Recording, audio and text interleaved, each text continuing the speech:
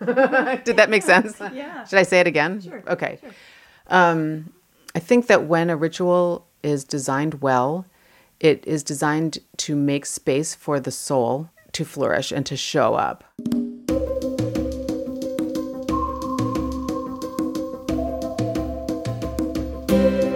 Betty Ray uses design thinking to help individuals and communities create meaningful rites of passage to navigate transitions. She's a recent graduate of the Spirituality Mind-Body Institute at Teachers College, part of Columbia University. She's currently developing a program called Human Nature Academy to work with adolescent rites of passage.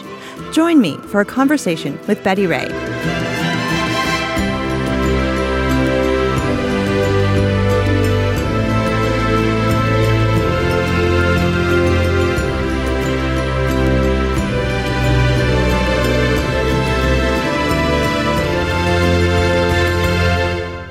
This is Shame Pinata.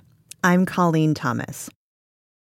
Welcome to Shame Pinata, where we talk about creating rites of passage for real-life transitions. We're going to tackle two ideas today. The first is to explore the benefits of ritual, what it does, and how it can be useful to us. We will reflect on some of the ways our ancestors used ceremony and look at the benefits ritual can bring to us today. The second thing we'll touch on is a certain kind of ceremony you may not have heard about before. As you know, this season on Shame Pinata, we are focusing on weddings and commitment ceremonies. There have been an increasing number of people over the past decade who have decided to commit to themselves instead of, in the absence of, or alongside the presence of a partner. It's called self-commitment or self-marriage, and it's gaining popularity. So let's dive in. In our first episode, we talked about the power of ritual to create a container for the strong emotions that come with transition. Getting married, losing a loved one, the birth of a child, the end of a relationship. These are all times when our way forward changes. The future in front of us is totally new, where the sidewalk ends, as poet Shel Silverstein said. Who we were won't work anymore. We must become someone new. We must become the husband, the mother, the single person. The ceremonies that we turn to at these times help mark the beginning of these transitions, but they can be limited. Weddings, for example, can focus so heavily on joy that they block out any feelings of grief or loss, which are a normal and healthy part of any transition. And funerals can feel stilted and solemn, laying expectations that grief is only appropriately expressed in tears, when in fact, healthy grief shows up in a wide variety of ways. We can work with the traditional rituals as we have inherited them, making them deeper, richer, and more personalized for our own needs. We are 100% capable of this because ritual is an inherent part of being human. Here's Betty Ray.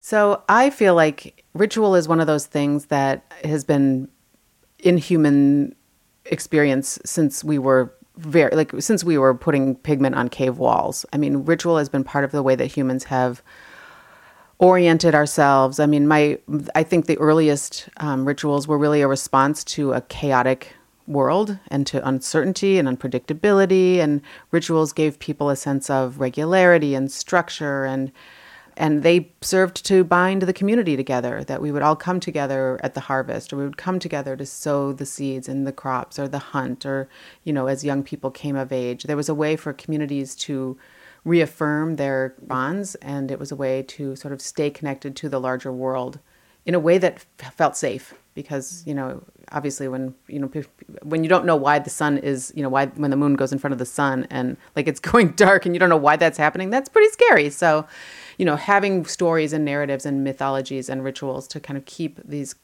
communities bonded together was a way to keep them safe and obviously propagate.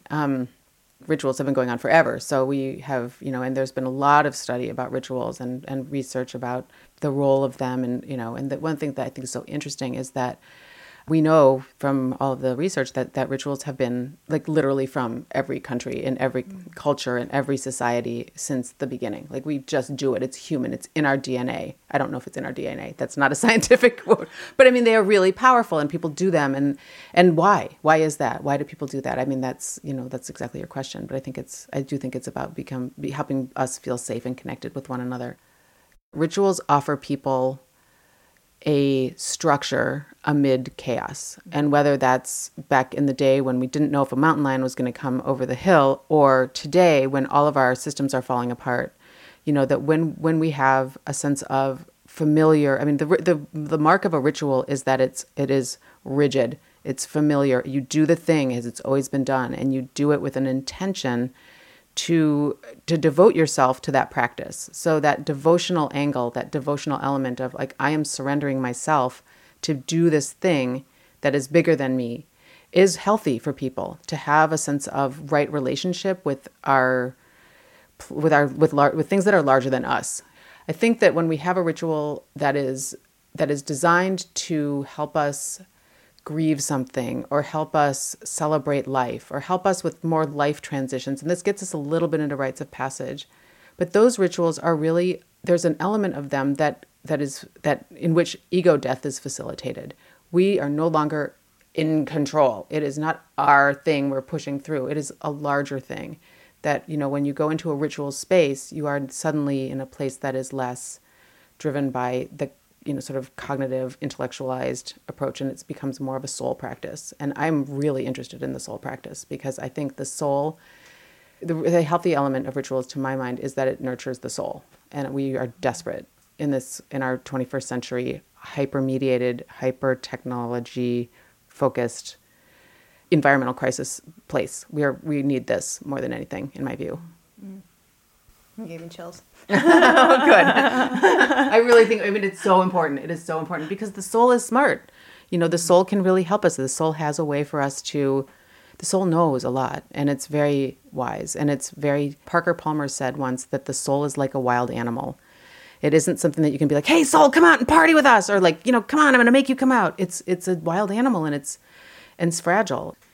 Cultivating a place for the soul is an art, and it needs certain kinds of tending. It needs to be welcomed and know it's going to be okay and be able to express its wildness, which means it's not always going to be pretty. We live our day-to-day with so little awareness of the soul. We are so much about like getting in the car and going to work and I've got to, figure out all this, the things I've got to figure out in my day, and I've got to write this and I've got to talk to these people, and we're just in our heads and in our doing mode. And rituals provide a space for us to be in a more creative, deeper, messier, in a sense, soul world, where the soul is able to come out and be curious and be aware. And we can listen to our souls with more clarity, and we can hear it more clearly because the ritual provides a buffer or a boundary between the sort of the crazy of every day and the increasing crazy of every day. That like rituals give us a quiet, centering practice that we can rely on to be nurturing to that soul part of ourselves.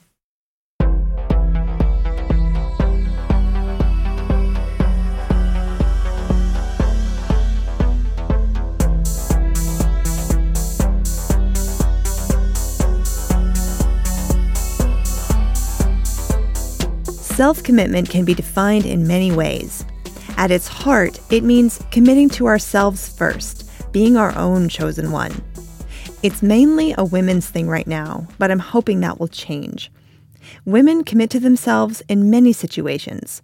After a breakup, if they're tired of putting their energy into looking for someone, or when they're about to get married. Ceremonies can be as simple as putting on a ring in a self-marriage workshop or as elaborate as planning a full wedding. Betty took the opportunity to design a self-commitment ceremony for herself about 20 years ago. As this episode will be airing on Valentine's Day, we thought this was a wonderful time to share her story. Oh my gosh. Well, I wasn't planning on having a self-commitment ceremony, actually.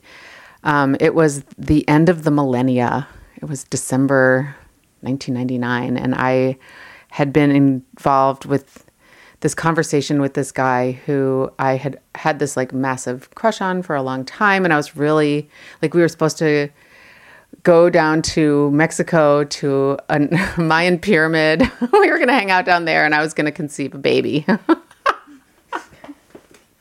This is really embarrassing. And that was my grand plan. And anyway, he like at the last minute was like, no, I don't want to do that. But he didn't really tell me, and I was embarrassed. And I was like, and mostly I was just like, I was heartbroken and embarrassed, and I felt really stupid. And so on New Year's Eve, 1999, I had bought this ring that had the drama faces on it, the tragedy and the comedy. And I had this idea to go up to the top of Bernal Hill with my ring, and I brought my checkbook and a candle. And I kind of had an idea that I was just so I got up there. I wasn't sure what I was going to do with all this stuff, but I knew I wanted the ring and that was part of the design of this so I got up to the top of Bernal Hill and I wrote myself a check to myself, and I wrote a check to him, and I lit the candle and I burned the check to him. And I'm not going to spend any more time on you, dude. And the check to myself, I folded and I put it like near my heart. I guess I probably put it in my bra, frankly. And then I took the ring and I made a statement. As San Francisco was my witness, as I was up on the top of Bernal Hill, and it's kind of this cloudy, foggy, gross San Francisco winter day, kind of at the winding down of this millennia, and so I had this sort of weight, this gravitas of the sense of this millennia's ending, and I'm committing to myself for the new millennia to not get into drama with men anymore. And this was not the first time. This is clearly a little bit of a pattern. I don't know if that's clear, but it was totally a little bit of a pattern. So I took the ring and I put it on my left finger. And I said that I now am committed to myself, and I'm marrying my own drama so that I don't need to marry it externally. I don't need to bring my drama.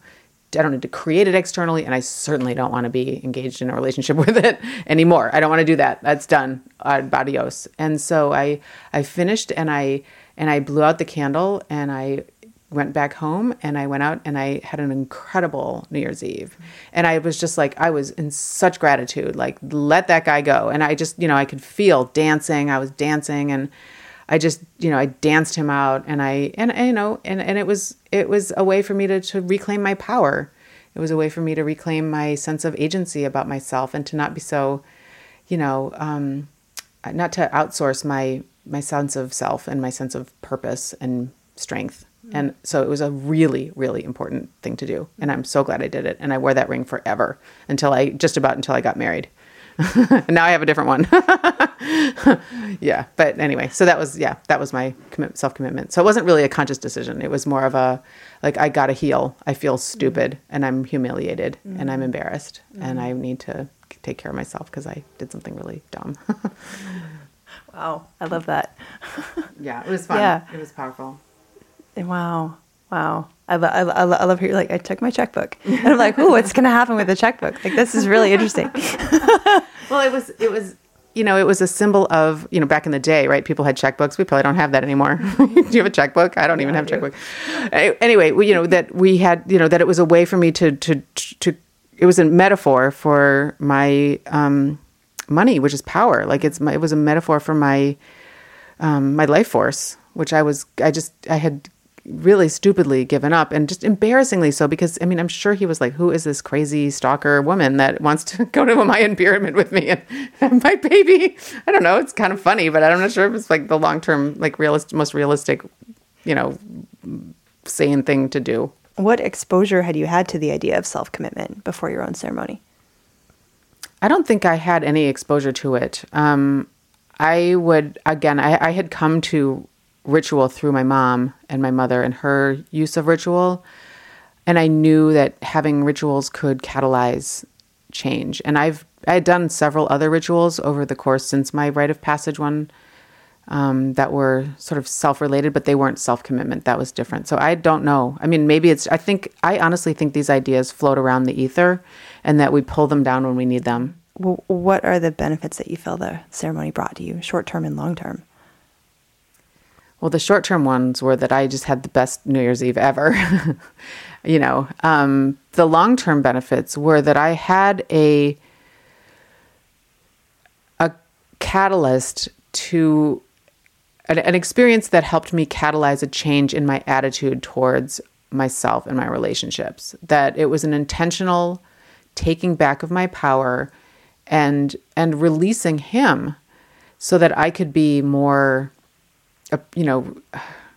healthy and, all the stuff that you want to be when you're not obsessed with someone. I think so the long-term effects were very real. And that I feel like when, I would get kind of like, oh, I wonder what he's doing. Or, I would just take it back and be like, dude, you just had this thing. You wrote that check. You can't, that thing's burned. He doesn't have that check anymore. You've got the check, and that's not going to him. So there was a way in which just the gestures and the actions, the ring, I would look down at it and I would see it, and I would see and I would maybe, another several years later, there was kind of a beginning of another relationship and I could feel the drama alert. Oh no. Look at that ring. Look at what you've got on. No. Run away. Like it is not. So I think that part of it was the act, but also the sort of the gestures, the ring, the checkbook that really concretized it for me so that it helped. It was a tool that I would rely on as I kind of navigated through my, some of these more treacherous waters, which weren't as treacherous by that point. So the waters became less treacherous too, because I was more like, my identity was less about, oh, you need this kind of man or that kind of person. You need to be in a relationship. I was single. I was happily so. It was really, it helped support that single exploration for me. Very, very, very helpful.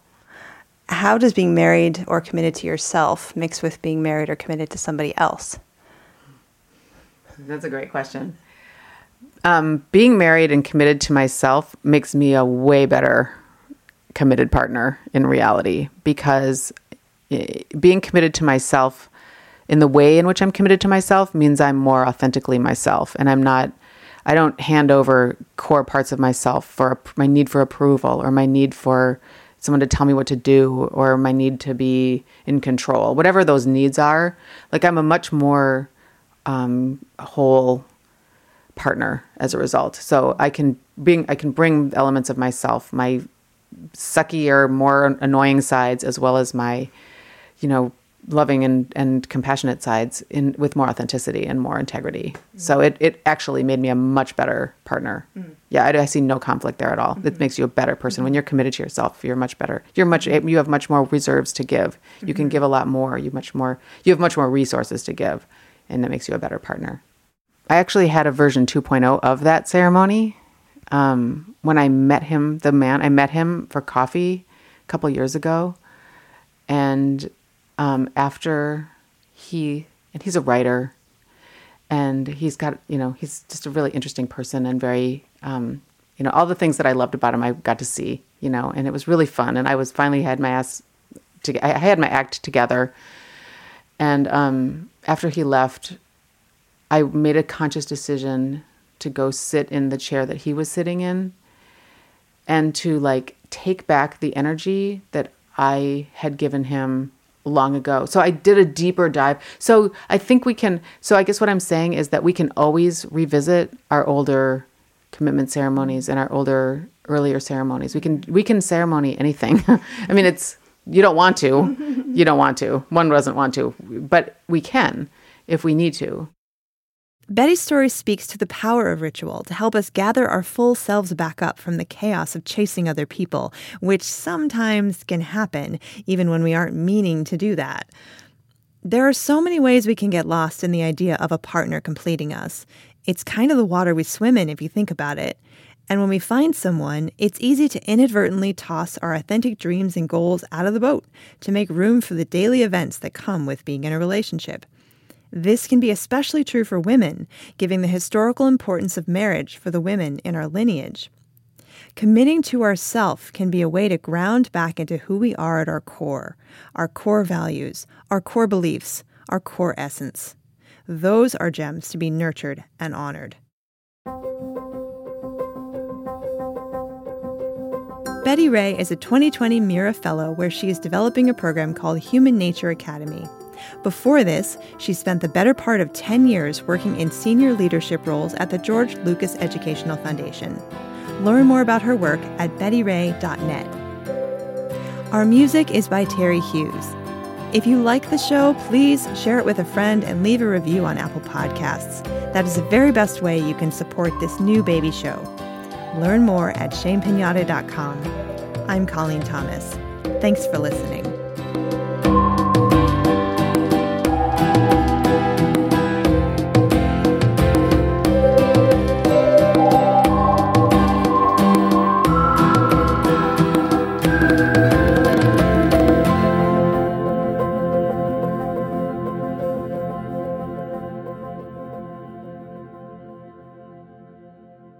We each go through significant moments that aren't necessarily honored in society, like getting out of debt, becoming cancer-free, or outliving a parent.